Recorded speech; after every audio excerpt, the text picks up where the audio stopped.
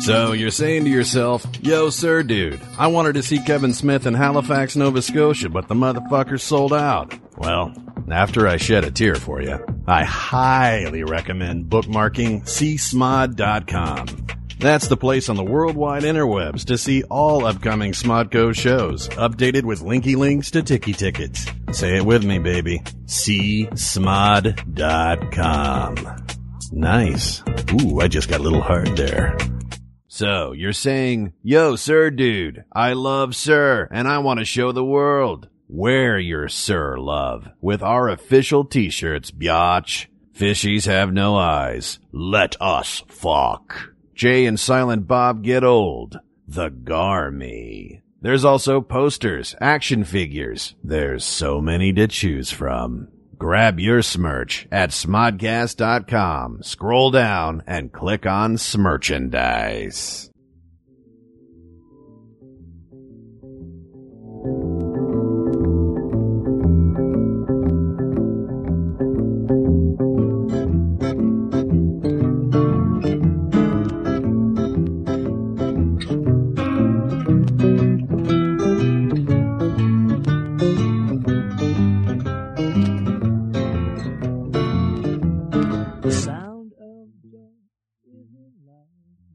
This is Kelly Carlin, and welcome to Waking from the American Dream.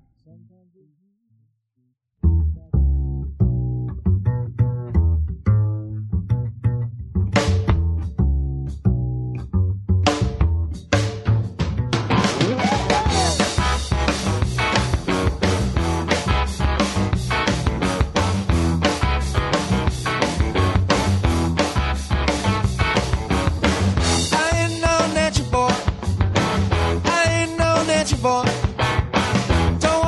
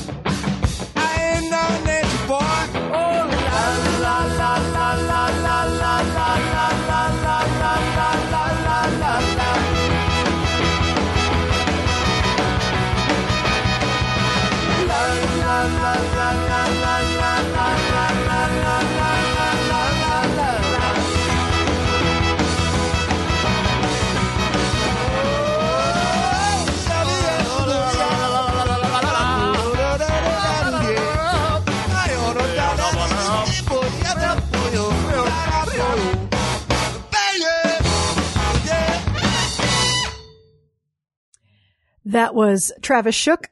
Yeah, actually, I think it was just Chandler Travis. That wasn't Travis Shook this time. With Nature Boy, which is on his I Think I Want to Eat a Pancake album. As you guys know, I play a lot of Chandler Travis here. Love his stuff. He's he and Steve Shook used to open for my dad a gazillion years ago, but the joy in his music always. And the opening music there that I play at the show, the opening of the show is called Enlightenment, and that's by Chandler Travis, actually. So anyway, welcome everyone.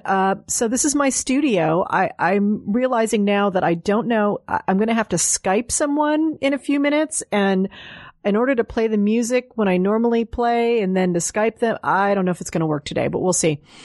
I may have to just Skype them while I'm on the air here with you guys, and we'll just do it together until I figure out exactly what I'm doing here.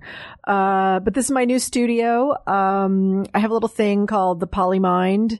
It's kind of this word I made up about, the big mind of all of us. Each of us have multiple levels, multiple voices inside of us, multiple archetypes. And in the world, of course, is made up of the Polymind. So, this is the Polymind studio. And welcome to it. And here we are live on Smodcast today. Wonderful.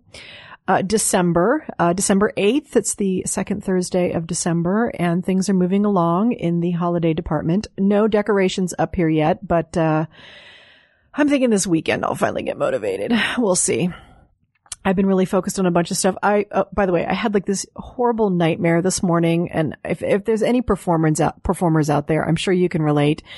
I had one of those nightmares where I was about to go on stage, and it was the biggest venue I ever played at, and I could not remember how my show starts, the beginning part of my show. And I'm looking for scripts, and I'm going onto my computer, and I'm in the search mode, and I'm trying to find the script, and things aren't coming up. And then I turn to my friend Barbara Roman, and I'm like, will you cue me just in case? And she's like, sure. And she shows me this piece of paper with all these random words on it. Like, I'll just cue you from this piece of paper. And I'm like, but that's not my show. And it was just a nightmare, panic dream. I woke up in a total start and decided, okay, I just need to go back to sleep. So I put like some meditation music on or something. I went back to sleep, and I had a dream that I was on Dancing with the Stars. And strangely enough, it wasn't a nightmare. I was actually really calm and felt like I belonged there. I just couldn't find my shoes for a few minutes, but then I found some other shoes, which worked just as well. It was a very strange morning of dreams. So I'm having a lot of anxiety about my one-woman show, because I'm going to be, I've been doing it with music stands recently. So I'm doing like partial reading, and then I do a partial acting of it. And, of course I need to do it all off book, because it's way better if I do it that way. And yet it's about 60, 70 minutes of material probably. And I have about 70 minutes, 70% of it in my head. But, there's just something about that. Oh my God, there's no net. The no net thing scares the shit out of me. So, I am, going to be memorizing for the next month and a half, because my first show will be January 27th up in San Francisco through the San Francisco Sketch Fest. So if you're up in San Francisco and you see me that night, know that if you could just cue me if I forget something, would be really helpful. I should just put that in the program for the audience. If Kelly forgets something, just be patient with her. She's trying not to panic. What else is going on? Yeah, I'm just, I know, when am I not processing, right? But I've been processing a lot lately. Been reading all of these, like, letting go of daddy kind of books, and, what it's like to be an individuated woman, and all the father-daughter stuff. Because, I'll admit it, I've clearly got daddy issues. Who wouldn't with a father like George Carlin? But, and it has nothing to do with him. It's all me. It's all about, me finally stepping into the light and having a career and being in the limelight, and, it's very weird for me, because for 20 years I've been hanging out in the wings and hanging out in the shadows and doing a little bit of this and that and all of that, but not really claiming my space on stage. And now I am. So, It's weird. It's definitely different. And, I'm just, I get that I'm just, deeply processing. So this Christmas, I'm kind of excited because the last 2 weeks of the year, I'm completely unplugging. I'll be unplugging from everything, Twitter, Facebook, mostly email. I mean, just really trying to just get into what this time of year is about, which is really stillness and stasis. That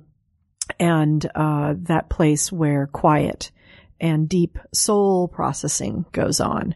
The winter solstice is a very important day for me. I did my thesis on Persephone and Demeter, which is all about, winter and loss and grief. And yeah, it was cheery. I know. Hey, I made a musical out of it. Someday you will see me perform it. No, I'm just kidding. It's going to be a movie. It's going to be a Baz Luhrmann type of movie. That's the way I envisioned it. So anyway, I'm going to play a little bit of my first guest comedy right now, which is Ted Alexandro. And then at the same time, I'm going to Skype, and I think you're probably going to hear me Skyping underneath it all. So, we're just going to try this. And if it doesn't work out, then I'll just, take the volume down on Ted's comedy. And then you can just hear the phone ringing and I say hello to Ted. Okay. We're going to try this anyway. So I'm going to play a little bit of Ted and, okay, here's Ted. This is Ted Alexandro, everyone. So this is exciting, man. Holiday time, it's just about here. Well, I guess it's here, right? Halloween. We just had Halloween. People dressing up, right? Trick or treat. We never know what's it going to be. Right? Jehovah's Witnesses don't celebrate Halloween.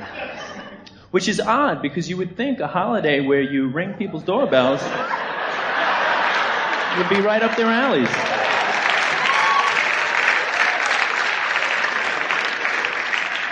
More candy for me. People say strange things around holidays. You notice that? Be like, hey, happy Thanksgiving if I don't see you. Hey, if I don't see you, have a happy Thanksgiving. What the hell does this mean? If I do see you, I hope your Thanksgiving blows. Really bad. But if I don't see you, happy. I like the New Year's. That's always a fun celebration. It's so bizarre that we're drunk. We're counting backwards. Like, when did this tradition start? Did they have it back in ancient times? Like in ancient Rome, did they have the countdown and be like, X, I-X, V-I-I-I, V-I-I-V. No, I'm out. Happy New Year, Hoppocles. I am out. I will see you at the vomitorium. Start to make resolutions around New Year's. People do that. You try to eat shame. All right, we're just going to give Ted a call here because I can't figure out how to do it separately. I clearly need to work on this. Hello. Hey, Ted, it's Kelly. Hi, Kelly. How are you? I'm good. How are you? I'm good. I just built my own studio, and so usually I play music or some comedy or something while I'm calling the person on Skype, but it's all coming out of the same computer today, and I haven't quite figured out how to make it come on in separate things.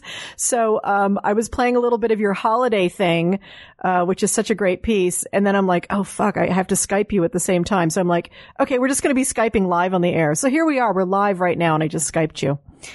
So I love it. I thought for a second that you were going to ask me to sing. No. So before we start here, I just want to give people a quick little intro to who you are in case they don't know yet. Ted Alexandro is a stand-up comedian. He's performed on, you name it, David Letterman, Conan O'Brien, Jimmy Kimmel, Craig Ferguson. He's had 2 half-hour specials on Comedy Central. If you're lucky, you've seen him on Oz, on Dr. Katz, or Louie.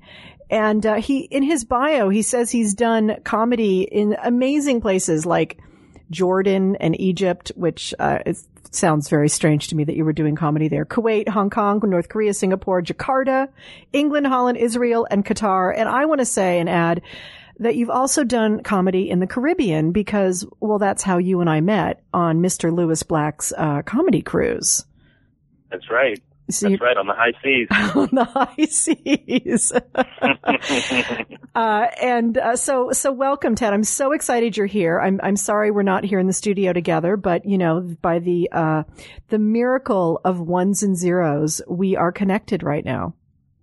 I'm excited to be with you, Kelly. Thank you. So you and I met on Louis Black's Comedy Cruise, which, by the way, happened again this year. And I heard they kind of hit like a small hurricane this year. Is that right? I didn't know that. Oh, yeah. You should check. You should talk to Vic and John and Louis, because I heard there was a couple of days of some high seas, if you know what I mean. Yeah. Wow. I know. Yeah. Well, I mean, we had pretty smooth sailing for the most part. You know, I think we lucked out in that department. But yeah, I'll have to check in with the fellas on all of the particulars. Yes. I heard it was it was a little interesting for a few days. Nice. Yeah. So you're a born and bred New York boy, huh? I am. Yeah, I was born and raised in Queens, and I've more or less lived there my whole life, except for a couple of brief periods. I lived in LA for a couple of pilot seasons in my late 20s, early 30s. And I lived in India for about a year when I was a child, about 4 or 5 years old. Wow, really? Yeah. My parents were doing this work with this kind of church organization called Marriage Encounter, where they would teach married couples kind of communication skills. And I guess it was big here in the States, and they had an opportunity to bring it over to India and teach married couples over there these types of like communication workshops and stuff. So they decided to do it, and myself and my 2 brothers, I have 4 siblings now, but at the time I just had 2 brothers, and the whole lot of us went over to India for a year. Do you have any memories? It's funny because, my earliest childhood memories are in India. Oh, yeah. Wow. I remember going to school there. I remember the house that we lived in. It was all pretty like sparse, we were living kind of well comparatively, but we were surrounded by a lot of poverty. But also just a lot of spirit and a lot of friendliness, and the people were so lovely. I remember that. I remember just people singing all the time. My mom told me a story of there's a lot of beggars, a lot of begging goes on, just panhandling, even door to door. So she said one afternoon there was a beggar at our front gate, and he was singing, and I was 4 years old, and I was standing at the gate listening to his song. And then when he finished, I sang back to him. So I guess I felt like that was the protocol or whatever. But, that's beautiful. Wow.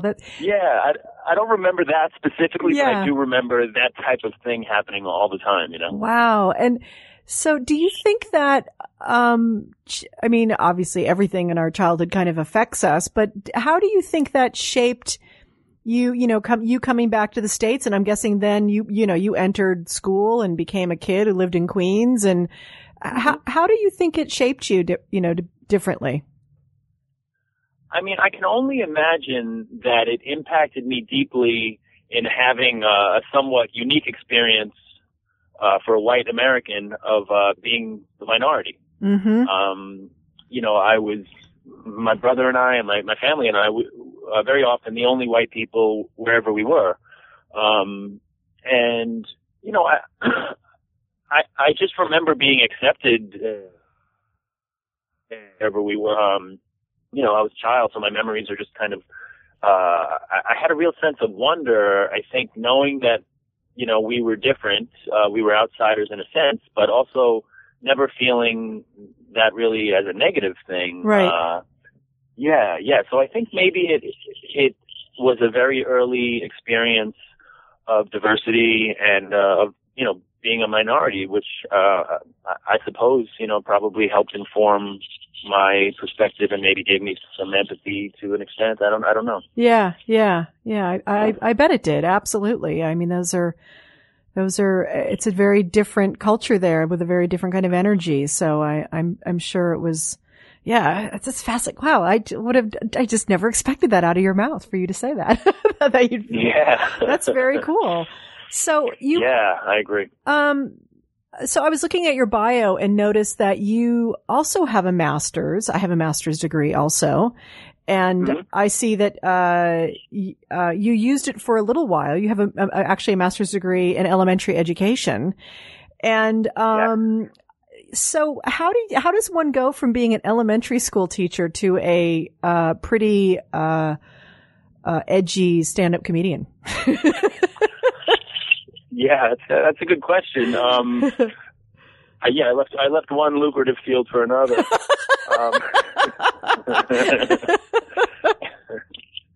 Well, it's funny because, like when I began college, I went to CCNY up in Harlem, City College of New York, and I was a jazz piano major. Wow. And I did that for about 3 years, but very quickly realized that I was not a jazz pianist. There were so many really talented folks that I was around. Yeah. And it was a good experience in that I think it gave me a foundation of like discipline approaching my art, and I really had to work hard to kind of keep my head above water. But then eventually I transferred to Queens College and decided to become an elementary education major, get my teaching degree. Uh-huh.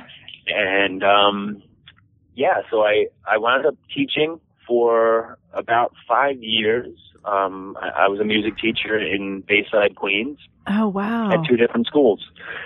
And while I was doing that, I had begun going out to open mics with my friend Hollis James, who I met at Queens College. And he had like a sketch comedy group at the school, and I auditioned for it, and he cast me. And that was really the first time that the light went off to kind of, to write and perform comedy. Wow. Wow. And I mean, I'm assuming that, you kind of felt comfortable and knew that you were probably a funny guy. Yeah, it's weird because I had never really considered a career in comedy. I always had a real deep love for it and a real visceral connection to it. Mm-hmm. From a young age. My parents had Class Clown and Bill Cosby albums and Woody Allen albums and all these things that I loved to listen to. I would just sit on the living room floor and listen to these albums and just really feel transported to, I guess in a way, this adult world, Yes. And but these people that were talking, like your dad or Cosby or Flip Wilson, they had such fun voices, like just their voices were like so alive and animated and, just lilting, kind of just the way they used their voices and then the way the audience laughter would come in, just, the auditory sensation of like listening to a comedy album was really powerful. So I think, that was my first attraction to it, but not until college did I really, I had played piano a lot, I had performed a lot. I had acted a lot in high school and played in community theater. So I was very comfortable with performing, but not until college did I consider stand-up comedy. And I'm curious about your, how did you begin? Like, what's your process? And I mean, you've been doing it for a while now. So at the beginning, when you started doing stand-up, and like you said, you were in a comedy duo to begin with, and then you went to be a solo act. What was your process, in deciding what you were going to talk about and how you were going to talk about it? And is it different now than it was when you first started as a comic?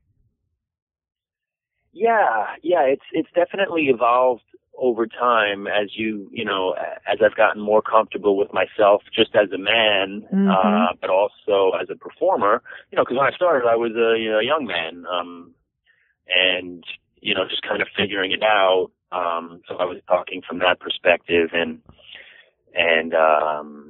maybe not as ready to share as much of myself, personal stories or my point of view. Right.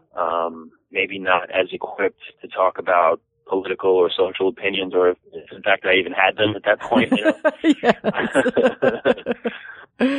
So yeah, I think that was the evolution. Like in the beginning, it was just about being funny and finding something funny to say. Although there was a degree of craft, because I was really influenced by people like George Carlin and Woody Allen, and you know, the way that they crafted their stories definitely set the bar for me of like, how can I you know, like the writing element was important to me right from the start. Ah, okay. That's interesting. Yeah. And if there's any listeners out there who have never heard Woody Allen stand up, I cannot even begin to recommend it enough. It's so amazing what he is able to do. And it's such an interesting time because he walked away from that and he doesn't do it anymore. And there's this great interview actually with him on laugh.com. They have these they're called On Comedy interviews. And it's an interview with him before he ever made a movie.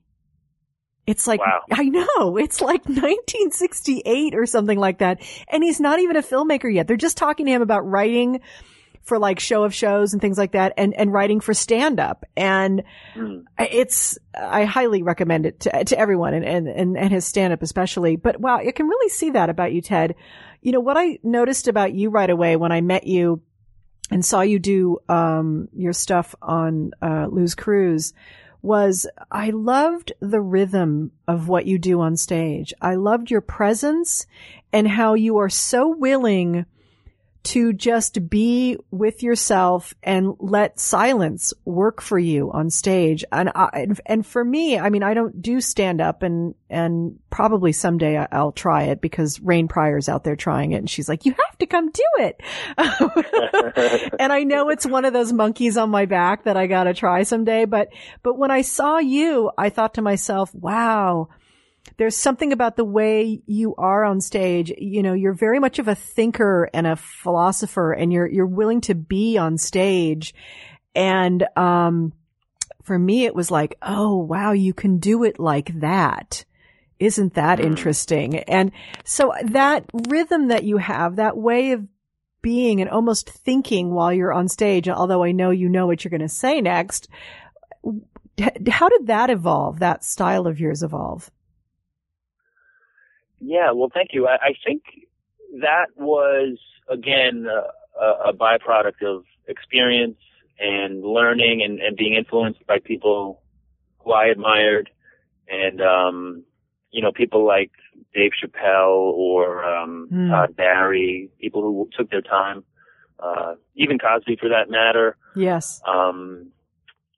But also working with Louis C.K. a lot. You know, I learned from his process of he works bits out on stage and he talks things through, and he doesn't write them out. He'll say, I just have an idea, and then I kind of lock it in my brain, and I don't even allow myself to think about it until I hit the stage, because the audience will pull things out of you that you won't, that won't occur to you sitting in a quiet room or in a cafe somewhere with a notebook. Yeah. It's a very different process going brain to mouth as opposed to brain to mouth in front of people. Yes. As well as, instead of, sitting in a quiet space. So that was scary to me, that prospect, but it was also thrilling to entertain that idea of, attempting that. So I've done a lot more of that in recent years. And, so I think the way that it's affected my style is that I do a lot more thinking, and I leave spaces, even in bits that I know well, I leave, really what it amounts to is you're listening more. You're listening to your inner voice. You're listening to the crowd. And I think there's a real intimacy in silence. Mm-hmm. Yeah. There's that, there's almost that meditative, reflective moment that you share communally in a room full of people when there's silence. Yeah, it's so true. And I think, our culture in general is so afraid of silence. And then certainly being somewhere like a comedy club where, if there isn't a dick joke every 20 seconds, people get nervous. And that is what was so unique when I saw you. It was like, wow, you're willing to be in that space with us, and you're inviting us into that space, and that this space is okay, and there's nothing to be afraid of here, and that we're all gonna, because part of what happens too is people, you say something and then it starts to work on us, and then our brain starts to think about all the permutations and all of that. And it like deepens even the meaning for us too, because you give us that space to do that. Yeah, it is a fascinating thing. In a way, I suppose it's almost like any experience of art.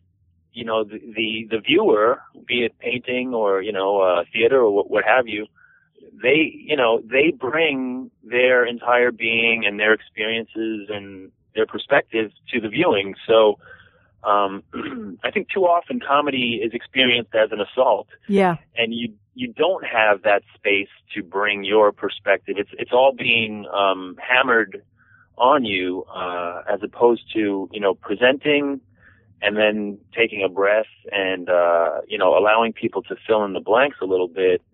And I really do think that to me it's a more human interaction too, because I'm not the type to be very loud or very aggressive even in conversation. So I don't want to bring that on stage or force, some sort of persona that's not real to who I am. So I do like that rhythm of a little slower, a little more thoughtful, and allowing for those intimate moments of quiet.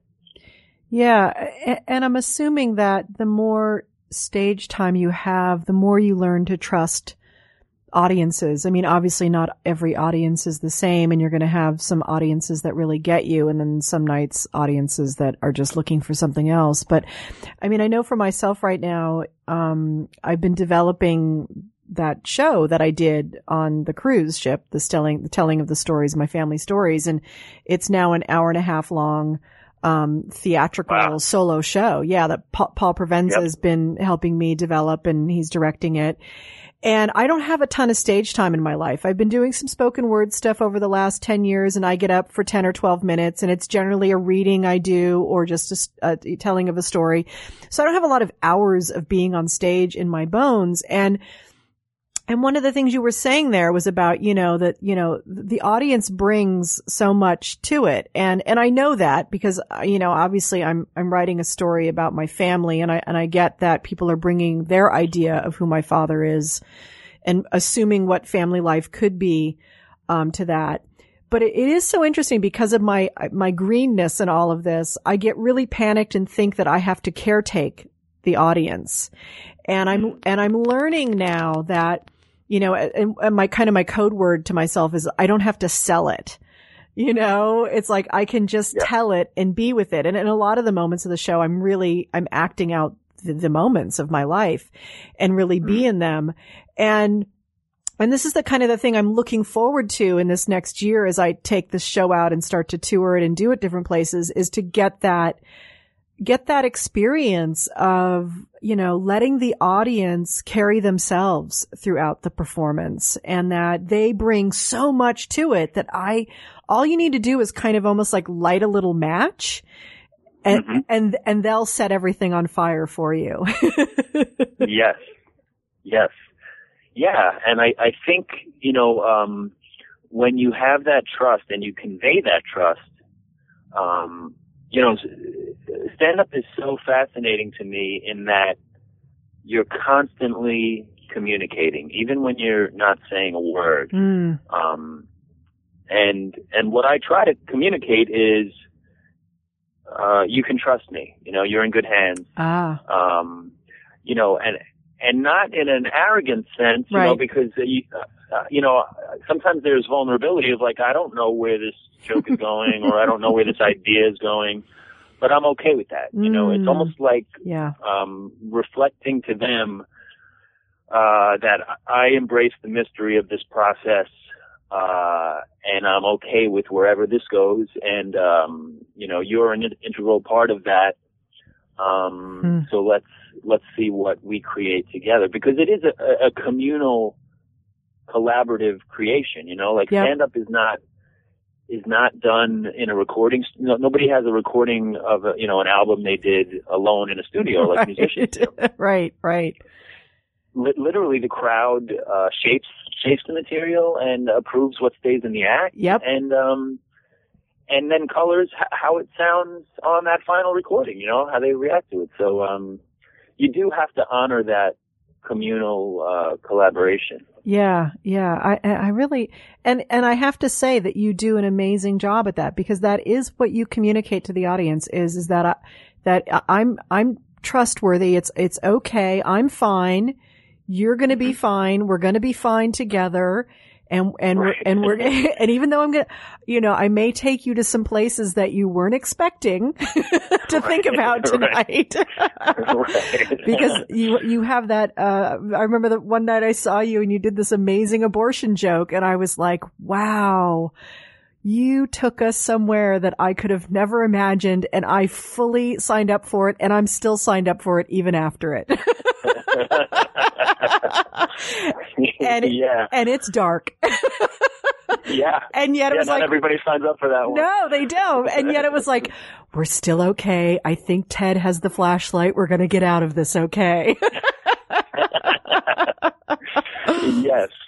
Yeah, I mean, to me, that's part of the fun too, is like, and maybe sometimes it works against my somewhat placid demeanor, is that I will talk about these things that maybe shock people a little bit, or take them by surprise. But I really like that challenge of just because I'm maybe a little bit more of a gentle stage presence doesn't mean that we can't go into darker areas or yes. edgier topics or what have you, and try to explore it in a way that's real. I'm not doing it to shock or to try to just look at me, I'm talking about abortion or whatever. Just, try to do it in a way that's thoughtful. Yeah. Well, and that's what I love about your humor, because you also use this incredibly powerful logic. That's when I first saw you, that's what hit me, was your presence and this logic.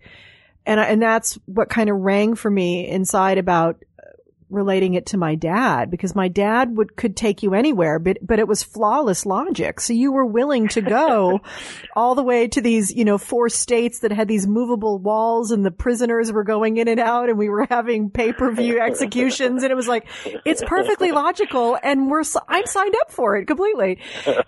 And right. And you have that too, Ted. You have that amazing logic. It's really sharp thinking. And so it's not messy thinking. It's not like, oh, this chaos is, this guy's going to take us into chaos and it's crazy and all that. If it's chaotic, it's because it makes sense chaotically. Yeah. Well, thanks. And I think especially when you go into those darker areas, you're really walking a tightrope, so that your logic has to be that much more airtight. And if I'm talking about something silly or a little more whimsical, you have more of a margin for error. But yeah, I do think that comedians have 2 things I've noticed over the years is a very heightened sense of justice, like right and wrong. Yes. And also a very heightened sense of logic, because we're almost like lawyers for the absurd, kind of arguing. That's great. We're like arguing our cases nightly in front of the jury. That's great. It is true. It is very true. So, but I know you've got to go and do a gig, but before you go, I really want to talk to you a little bit about your involvement down at Occupy Wall Street, because it was really cool to see you and Lee Camp and John Fugelsang and a couple other comedians down there really visible and showing up. And I just want to know, what pulled you down there? What kept you? What kind of, what has it been like? And now that the camp is gone, just a little bit about, just your experience with all of this. Sure.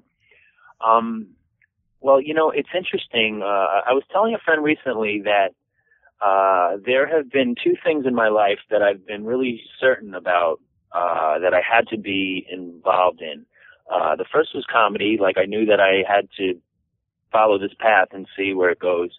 And then the second one was when Occupy Wall Street popped up. I felt compelled to go down there. I think the first day it happened was September 17th.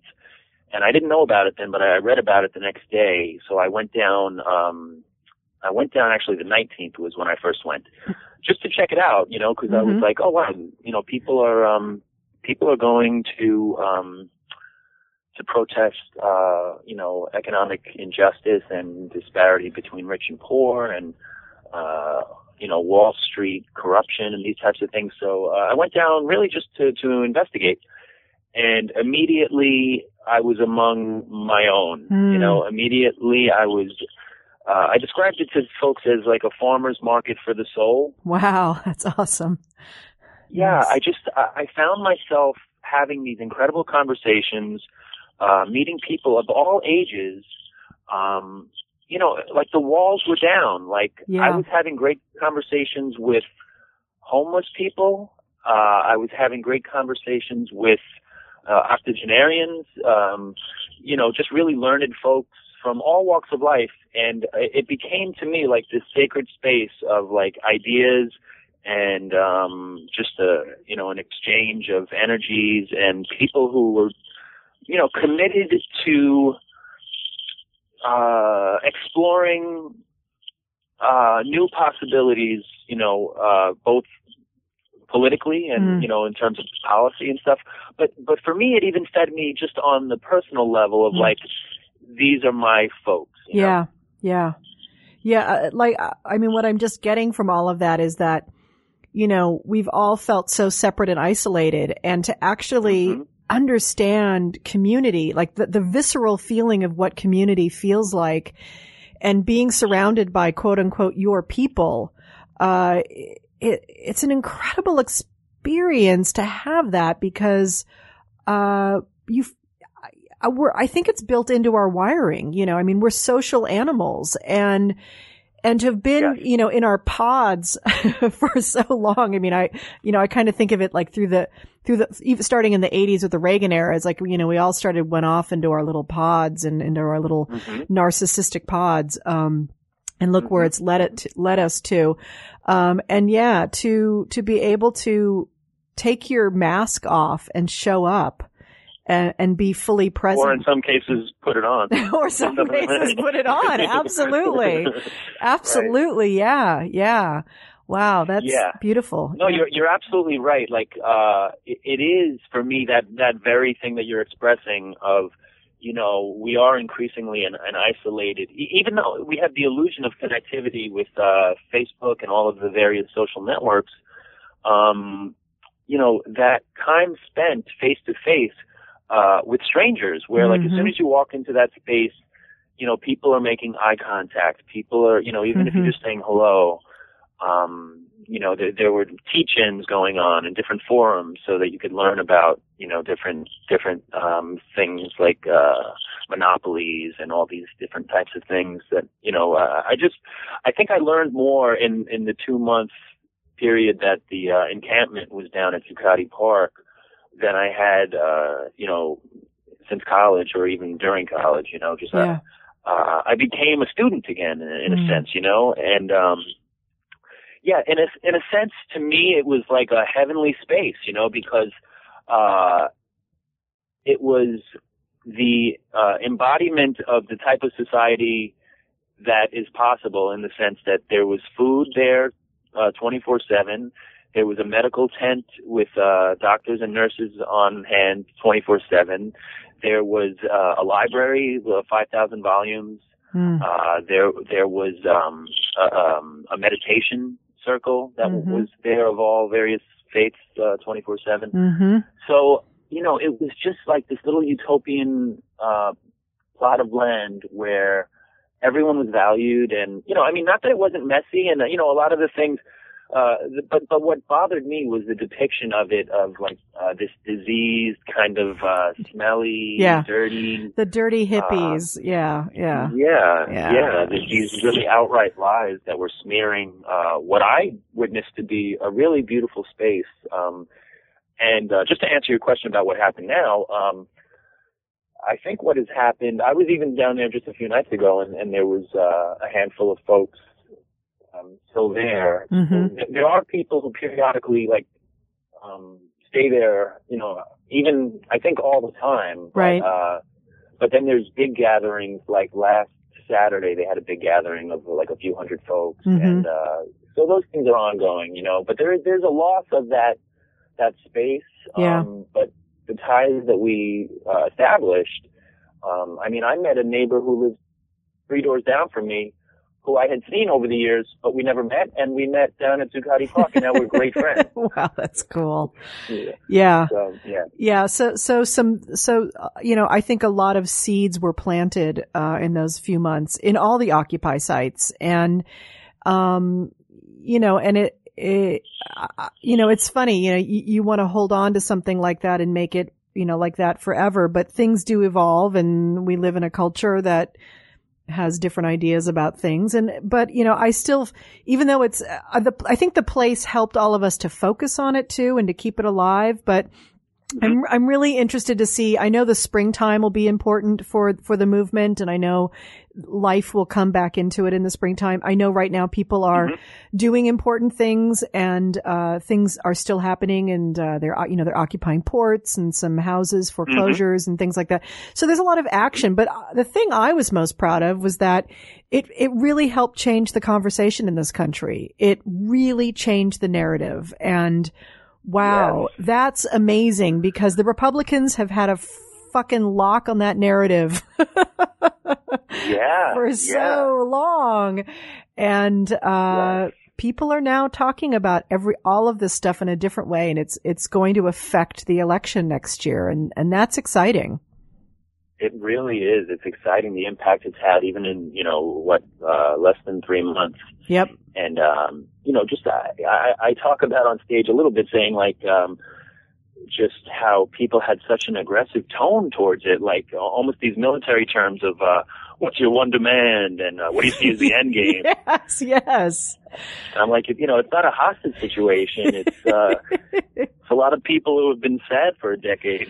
Yeah, you know? Yeah, and they're trying to find some words to even say about to language this trauma that we've been under. I mean, yes, 8 years, but I mean trauma for 30 years, really. And you know, I mean, a lot of us haven't felt like citizens in a long time, and don't feel like this country even understands really the basic human needs. So, you know, just trying to come out of that fog and to have a language about it. And the thing is like, I've talked about it on this show before, that, you know, the whole thing about it, you know, there's no demands, and there's no this, and there's no that, and there's no, you know, perfect narrative and all this kind of stuff. And it's like, no, that's a good thing, people. It's a good thing that the mainstream media doesn't know what to do with it. It's a really good thing for this country to be, you know, kind of just in the soup of it and letting it naturally, bubble up and evolve.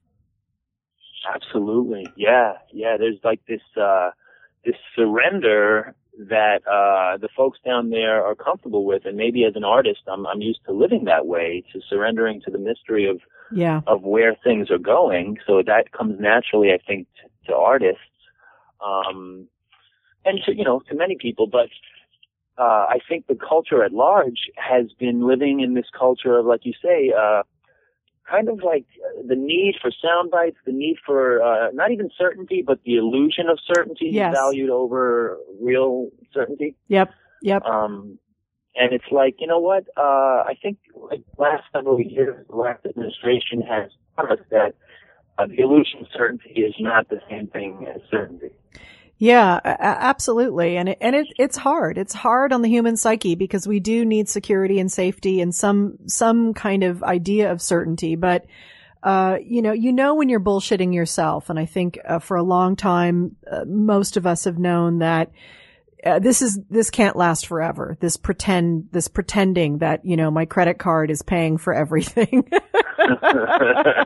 You know, it can't last forever. We can only pretend for so long until the psyche goes, sorry, reality coming in now. So, it's good to know that if we're going to deal with reality, that, there are some people we can do it together with. So, Yeah, it was like, okay, here's my America, finally. Yeah, absolutely. Well, Ted, I know you have to go off and you're going to do, make some people laugh somewhere in a room inside of a building in New York City there tonight. That is the hope. And do you have any gigs coming up that you want to mention to my crowd? Are you traveling anywhere? Are you just going to be in New York over the holidays or? Yeah. I'm going to be in New York. I know that I have this thing in the works that I'm going to be opening for Craig Ferguson in like 6 cities in January. So I'll be posting that on my Twitter and Facebook. That'll be towards late January, I believe. Oh, fantastic. That's very cool. And also, people can find you at tedalexandra.com, which has got you a lovely little website. And I highly recommend everyone to go and Google Ted and buy his album and watch his videos and get your soul filled up with some Mr. Alexandro and his quiet logic and blow your mind with shit. Well, Ted, absolutely. Thank you so much. And I hope to be in New York, in the next few months. And, if I am, I'll drop you a line and we'll go out and, have a piece of pizza. I would love that. Thanks, Kelly. Thanks, darling. Having a great night. Okay, you too. Okay. Thanks. Bye-bye. Bye. So that was Mr. Ted Alexandra. I'm going to play a little music here and then we're going to have another guest today. This is a 2-guest show. Yes, it is. And this next guest coming up is, someone also associated with the Occupy movement. His name is on Twitter is Oak Fo Shoa, and his real name is Spencer Mills. And he's this amazing independent citizen journalist that I found on Twitter and followed his Ustream feed in Oakland and in Los Angeles. But we're just going to play a little music here. Hold on a second. Let me find out where I'm going. Oh, okay. We're going to play a little Katie Goodman to, get us and hold the mood of the Occupy movement.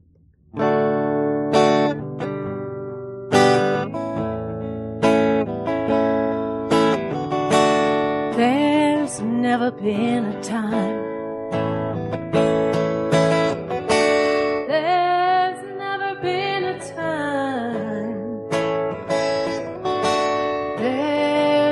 Been a time as fucked up as this,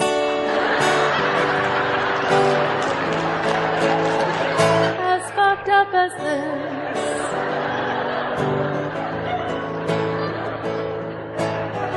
I didn't fuck it up. You probably didn't fuck it up. But whoever they are, they fucked it up. Now it's fucked up.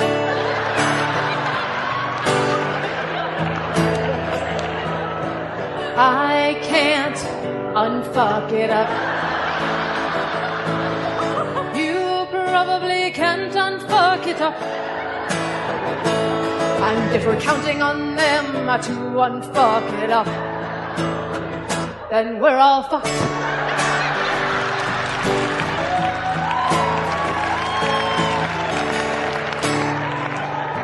Okay, now here's where you come in. You don't have to sing. Just turn to the person next to you and ask them nicely, did you fuck it up?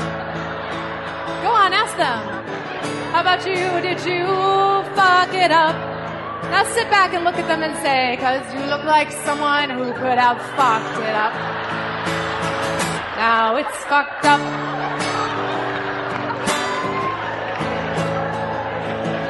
Let's pick ourselves up off the floor and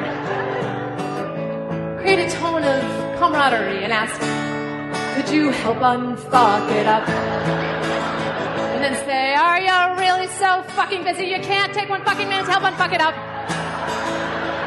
Then lose the righteous asshole attitude and take a breath and say, 'cause I'm willing to pick one thing to help unfuck it up. Won't you join me? Oh, that's better. Does it feel better? Yeah, I'm feeling the love. The problem is that you just can't help feeling bitter that it's fucked up to begin with. You just go round and round like this. Okay, back with me now. I didn't fuck it it up. Let it out. Come on. You know you feel it. You probably didn't fuck it up. You don't have to believe it. Just go with it for now. But that's right, shift the blame. They fucked it up. Now it's fucked up. That's right. Okay. Yeah, you're clapping, but the problem is deep down inside, you're feeling depressed and hopeless, right? You're just gonna change the world. What the hell happened? Okay, I got it. We're gonna come together for this one. I need your help. We're going to fill this room up with love and inspiration, and it won't last past the time you leave here tonight, but everybody on this side, let's all unfuck it up. Okay, real loud and proud, let's all unfuck it up. Now you got to keep going without me when I leave you. Here we go. Let's all unfuck it up. Doesn't that feel good? Keep it rolling. Now over here. We have a special part. It's a little repetitive, but it's fucked, it's fucked, it's fucked, it's fucked, it's fucked, it's fucked, it's fucked, it's fucked, it's fucked, it's fucked. Can you do that? It's fucked, it's fucked. Okay, middle, ready? I wanna be an unfucker. I wanna be an unfucker. That's right, it's fucked, it's fucked, it's fucked, it's fucked, it's fucked. Oh, yeah, really loud. One more time with all your heart now.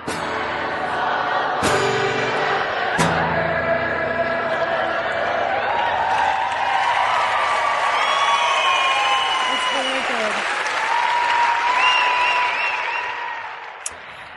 very good. That's Katie Goodman. She's quite an amazing lady. She has two things. One of it, she has her solo work, Katie Goodman, KatieGoodman.com. And then she has another group called Broad Comedy, where she has a group of women and her sing and dance and sing about menopause and periods and MILFs and all sorts of great stuff. Very, very fun, smart comedy. Really powerful woman. She also teaches workshops and coaches and kind of reminds me of myself a little bit here. So I hope you enjoyed my talk with Ted. I just love Ted so much. He's so, I don't know. He's a little bit of got the Zen thing going on, which makes sense now that I know that he spent some years in India. There's like something about that just kind of really, really makes sense.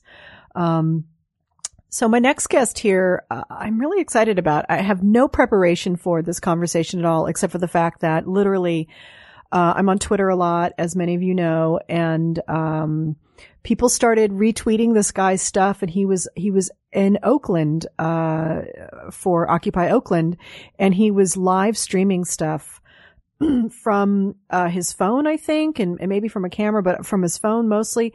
And there was just something about his presence. Another one of those kind of Zen, grounded kind of beings who there was like all this chaos around him, and yet he had a sense of humor, and he had just, there was like no agenda, no bullshit going on. So, I followed him and just started watching him. And then he came down to LA, and I was watching his Ustream from there, and it's just all very exciting. So his name is Spencer Mills, but his Twitter name is Oak, OAKFOSHO,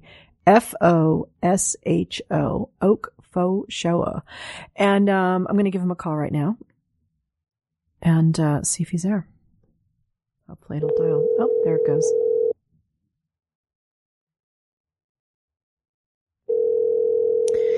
You know, it's like live. It's live radio, people. And I will figure this Skype thing out next week so I can actually. This is Spencer. Hey, Spencer. It's Kelly Carlin. How you doing? I'm good. I heard you're sick.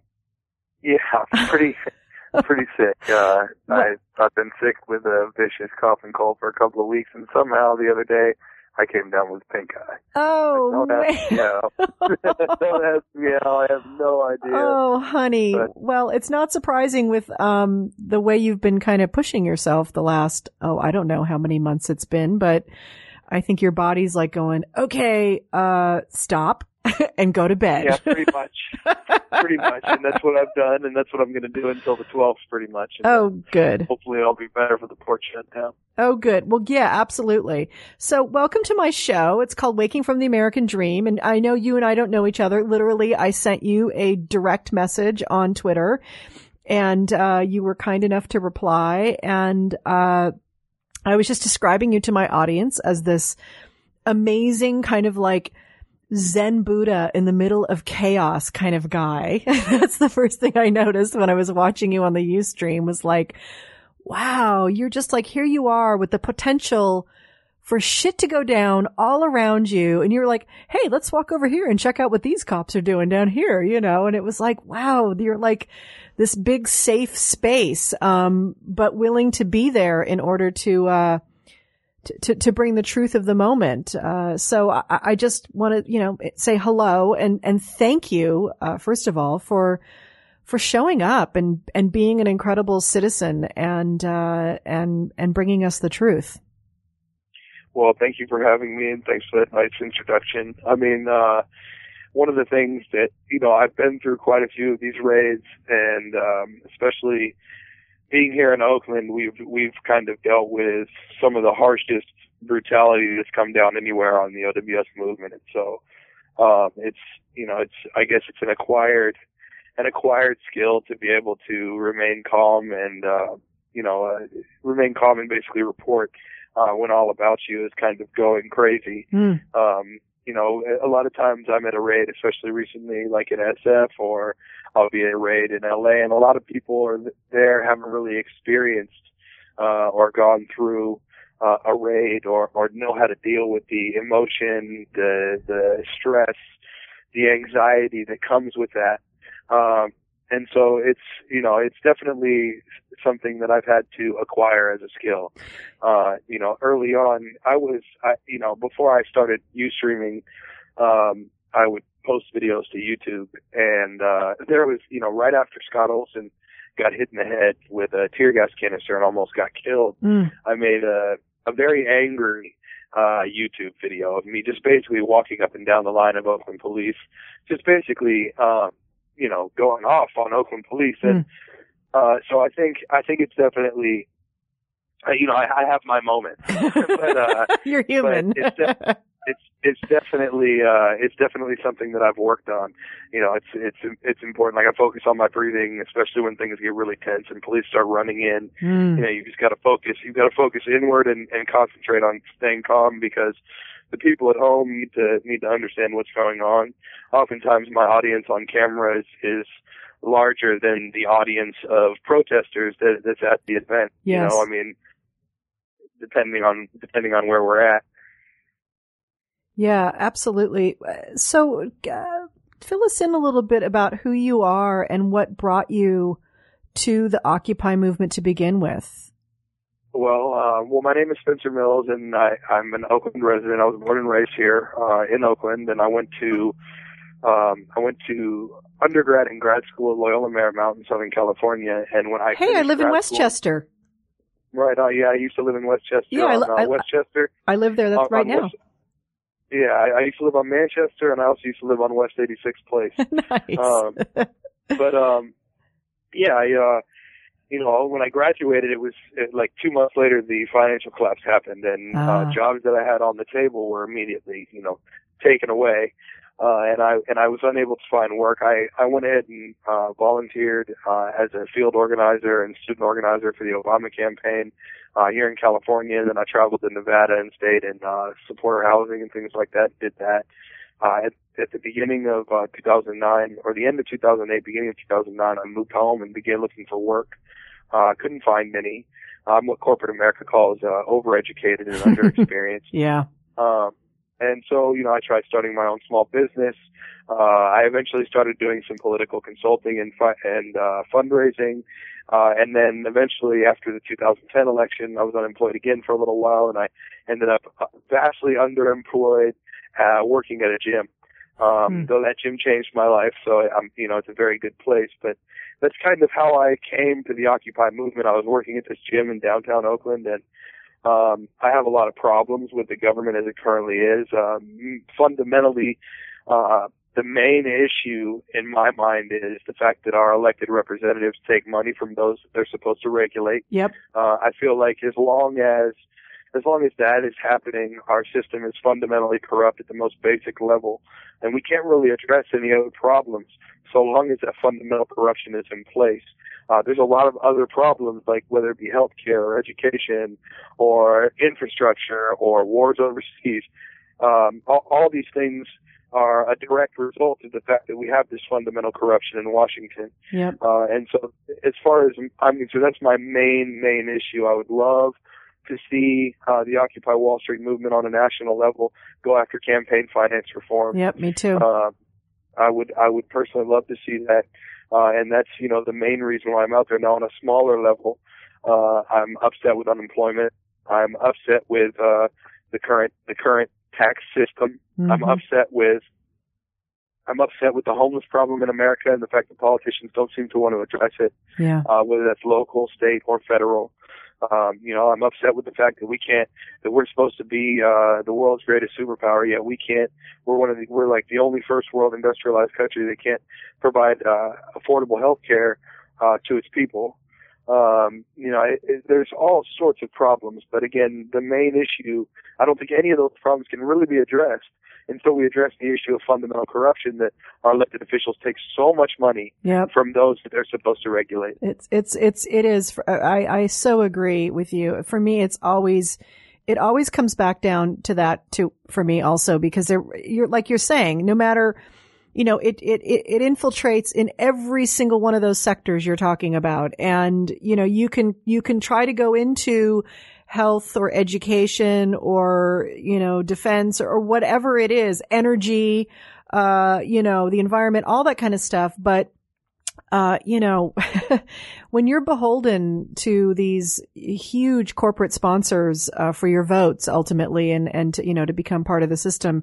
Well, and it's like, I think for me, I mean, I don't know about for you, but, I knew when Obama got elected, a part of me almost was like, I didn't want him to get elected because I knew the economy was going to crash, and it was like, oh shit, he's going to have to take care of that and going to get blamed for it.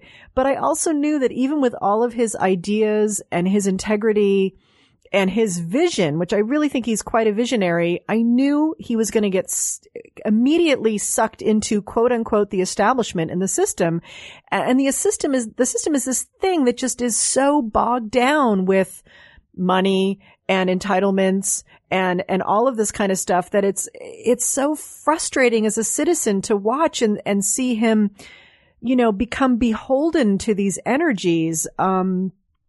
He's taken more money, already, because of the Citizens United decision.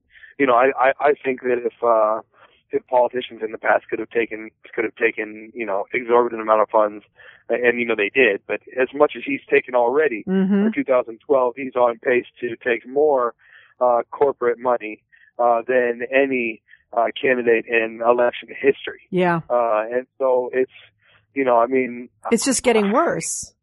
It is. It's just getting worse, and there's nothing that we can really do about it, or at least that's how it feels. Yeah. And they all take money.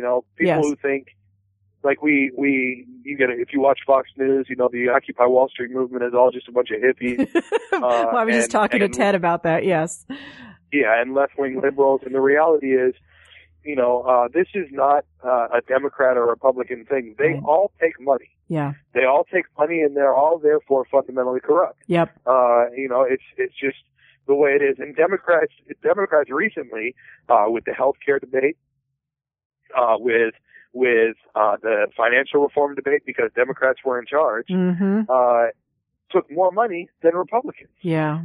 Especially if you look at Chairman Dodd, for one example, and others, the exorbitant funds that they received, at the same time as they're supposed to be writing a law that regulates and that restricts and that protects the American people from corporations, health insurance companies, financial institutions, et cetera, they're taking hundreds of thousands and millions of dollars in many cases from the same companies and from the same sectors. And it really does kind of make me sick, to look at it. And it's rather disgusting. Yeah, it's tough, as a citizen who's trying to be awake and trying to be aware and really wanting a future and some hope for a future. It can feel very overwhelming. And before you came on, I was talking to Ted Alexandra. I don't know if you were listening in or not. He's a comedian in New York, but he was down at the Occupy Wall Street every day. And we were talking about what was going on down there.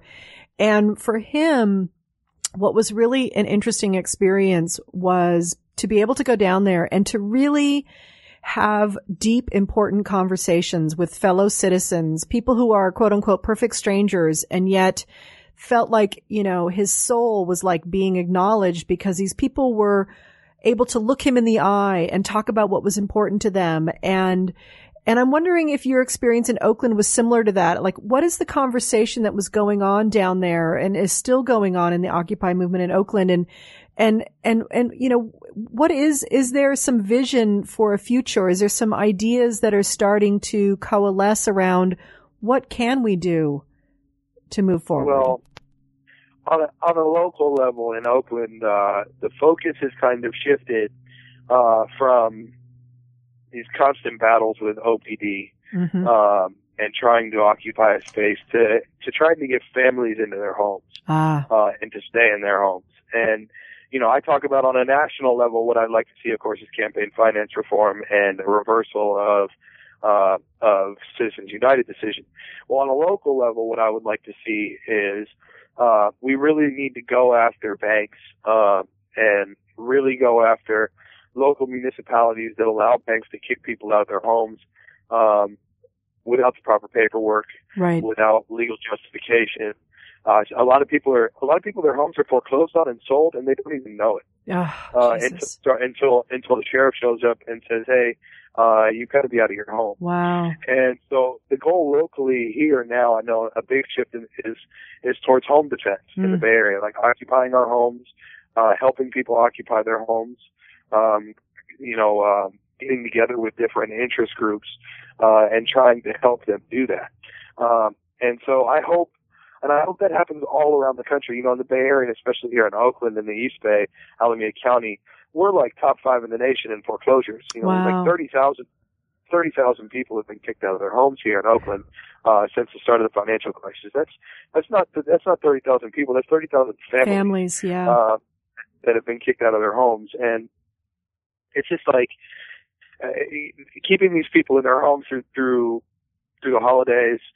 Through winter is, what's on my mind right now. And then getting these banks to refinance their mortgages to something that is reasonable, something that's not predatory. A lot of these people took subprime predatory loans, in the lead up to the financial crisis. And, these financial institutions, were handing these mortgages out, like candy essentially, and then bundling them and reselling them.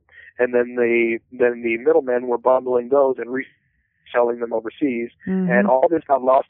Everything basically essentially got lost in the wash. And so these families end up getting kicked out of their homes, and the banks don't have the proper paperwork, and many times the banks are forging or making up the paperwork. And so it's up to us basically to defend these homeowners, make the banks go to court, in all these cases, make them understand that every single case is going to be litigated unless you come through and help these families.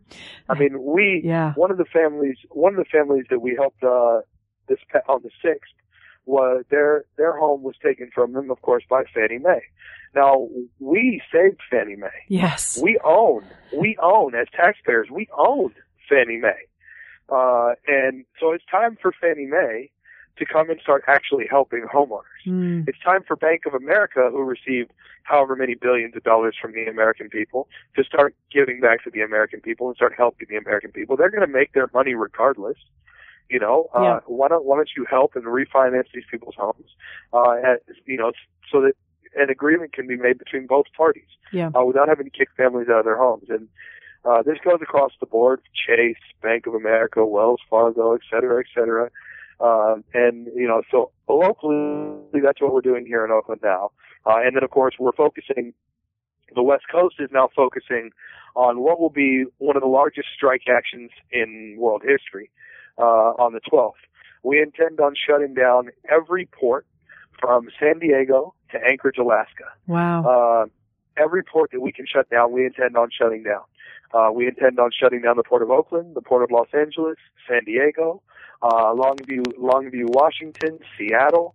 Some inland river ports there's going to be strikes in inland river ports as well. Anchorage apparently is going to try and get involved. Vancouver's going to try and get involved. We don't know how successful it will be yet. We've been doing a lot of community outreach. We've been doing a lot of preparation for it.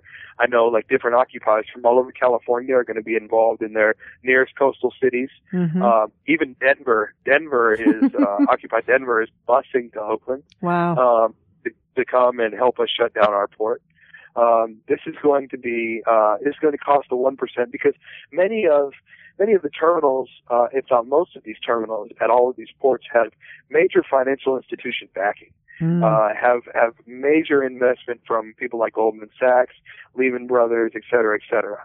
And you know, that's how they originally got started. That's how they got their money, to build, to do all this stuff. And so, like, by turning this around and by shutting down these ports, we're directly getting back at the culprits of the financial collapse. Right. And people say, oh, well, you're hurting workers.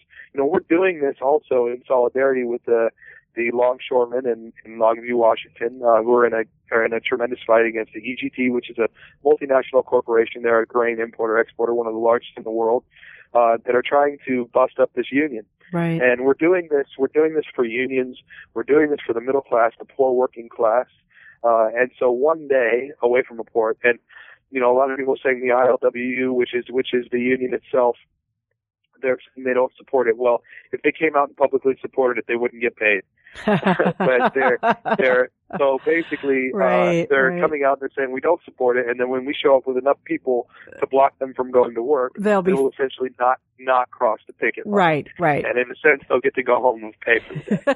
So again, for those people saying that we aren't in this for the workers, well, you're just wrong. Yeah. You know, we're going to shut down the ports. They're still going to get paid. And we're going to take away, you know, preferably several billion dollars, possibly the tens of billions of dollars from these large shipping organizations, shutting down, you know, 3 or 4 of the largest ports on the planet. Yeah, and that's the goal. And what I was just sitting here thinking about all of this, that how really, you know, the main message in all of this is that, you know, for too long as citizens, you know, I think a lot of what we say to ourselves is, well, you know, that's just the way it is and we can't do anything about it.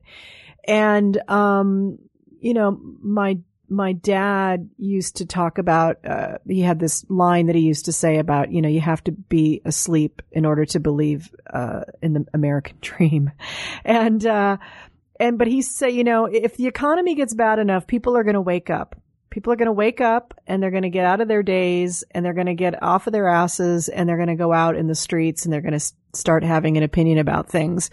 And it's interesting that it has happened and that there's something about the empowerment of the citizenry is, you know, it hasn't happened in a long time. You know, like you were saying, because there's so much money in politics, our votes really don't have a lot of power. I mean, they have some, but not a lot. And there's really no way we feel like we can shape this country or the conversation in this country anymore. And what's exciting about all of this is that people are saying, no, guess what? There are more of us ultimately than there are of you. And I hate doing the us versus them thing, but it's kind of how they've created it. So here we are.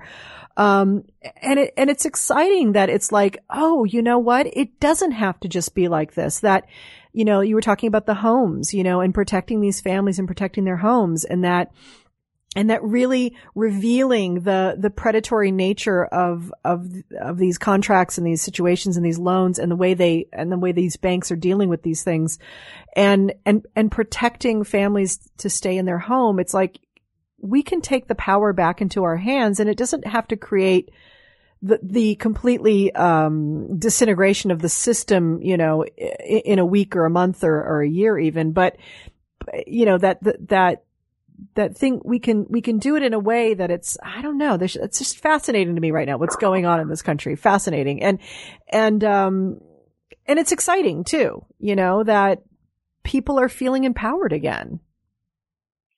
Well, you know, I mean, we've kind of started something, you know, we've started the ball rolling here, and, you know, my mother tells me, you know, hey, the 60s didn't happen overnight. Mm-hmm. And she's very right. You know, we're in this for the long haul. This is going to be a long struggle. This is going to be way beyond the, you know, 2012 elections for anybody thinking that this is all political or whatnot. This isn't about the 2012 election. This is about people's lives. This is about the world as a whole too, not just the United States. I mean, we're trying to basically change a global system that has led to, you know, I mean, on different issues, led to the starvation of certain people, the rape and pillage of people and environments and cultures in different countries. I mean, all we really have to do is look at what's happening in the Niger Delta right now with these large oil companies. This is not just the American middle class and the American poor and the homeless here in this country that are suffering. Right. I mean, it's a global epidemic. I mean, with Monsanto selling seeds that won't grow past one season. You know, I mean, it's like there's so many issues. Yeah. There's so many issues, and we have so much power in our country to change them. Mm. But again, we have to get the interests, the corporate interests, from shoving money into our representatives' pockets to actually change things. We have to stop that. We have to have them listen to us, as opposed to the money that's being shoved in their pocket to change any of that. And, you know, I mean, that's just job number one. Yeah. Yeah. Absolutely. Absolutely. Well, Spencer, thank you so much for your time today and for your courage and your vision and, you know, just getting out there and fighting the good fight and really bringing what's going down to all of us, through your live feeds and everyone out there who's listening and who downloads this. Please go check out, Spencer's website. It's oakfosho.com. And he's looking to raise some money for his efforts in, streaming this stuff live, some equipment that he needs. He's got a lot of integrity. He's got a transparency document where he shows you how much Emergency he's bought and Rockstar energy drinks. And it's absolutely fantastic. And, Spencer, I want to thank you for coming on today. And I look forward to, connecting with you more on Twitter and maybe, getting an update in January and we could talk again. Right on. You know, and if I could just say to everybody, if you're near the coast, if you're near, also there's some Gulf ports that are going to be shut down as well. I think Houston and Dallas are going to shut down the port of Houston. And if you're near any of these port actions, go participate. You know, go get one back for the 99%. Mm-hmm. Go participate. You can go to westcoastportshutdown.org, westcoastportshutdown.org, and you can get all the information there that you need as well. Go to your local occupiers, find out what they're doing for the port shutdown. And, yeah, I mean, I will be out there streaming on the 12th. And it will be a day to remember for sure. It will. And you get well, feel better, take care of yourself, and we'll see you on the 12th. Right on. Have a good one. You too. Thank you, Spencer. Bye-bye. So that was Mr. Spencer Mills. Just go check out his stuff. It's really, I'm a bit of an armchair activist here, and I fully admit that. And I haven't been on the front lines and things like that, and don't know if I will be. But I may go down to the port. But people like him really inspire me, and boy, he just such courage in his heart. Well, we're done here today. My first podcast, through the Polymind Studios. And I'm going to figure out this Skype thing, music thing. I'm going to have to figure this out. I think I know how to do it, but I don't know. We're going to get some people on it. I hope you're all, going to have a great evening and a great weekend. Let's see. I want to thank, Well, of course, I want to thank everyone who helped me put this studio together. My supporters who've supported me, soul, spiritual, body, and financially. Thank you so much. I want to thank Matt Cohen, who has been coming to my house for 2 months and producing and hauling equipment here. I want to thank him from the bottom of my heart for bringing me along here in Smodcast and making me feel welcome and being my Virgil. So Matt, thank you so much for doing that. And I want to thank Logan Heftel for coming by yesterday and setting up my stuff, and he's going to be here next week and engineering with me. And Johnny Dam from New Dissonant Radio, who's always giving me great advice about what to do and what equipment, and he gave me the full list. Bless him. And of course, Kevin Smith and all the people at Smodcast who, do all the things that make these podcasts possible. Please visit me at my website, kellycarlin.com. And if you love my podcast and love what I'm doing, really appreciate some support. There's a donate button. Actually, it's a PayPal button. And, whatever you bring toward us, it comes here to support, the cost that it, cost to create a podcast and to, pay gas and to pay the heat here and all of that and electricity. So we totally appreciate that. You can always subscribe to me at iTunes. And, I can always use a little rating and review on iTunes too, because, the iTunes people, they like that. If you have any feedback for me, or if you have any royalty-free music, which I'm going to go be doing a lot of searching of royalty-free music, during my downtime here for a few weeks. I got a bunch of new stuff, in January for you. You can, send that to me at wfadradio@gmail.com.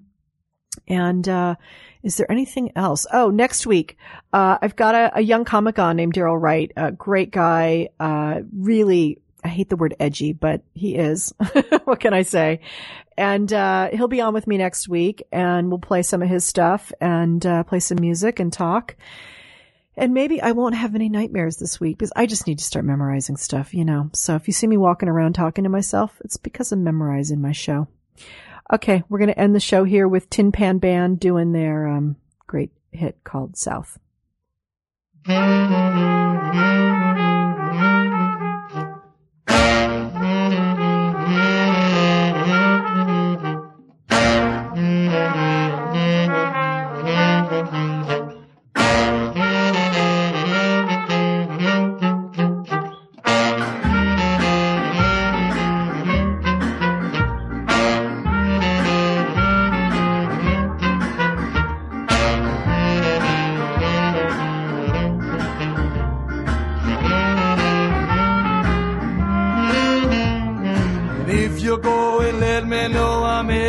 Down south, and if you're coming, come on down south.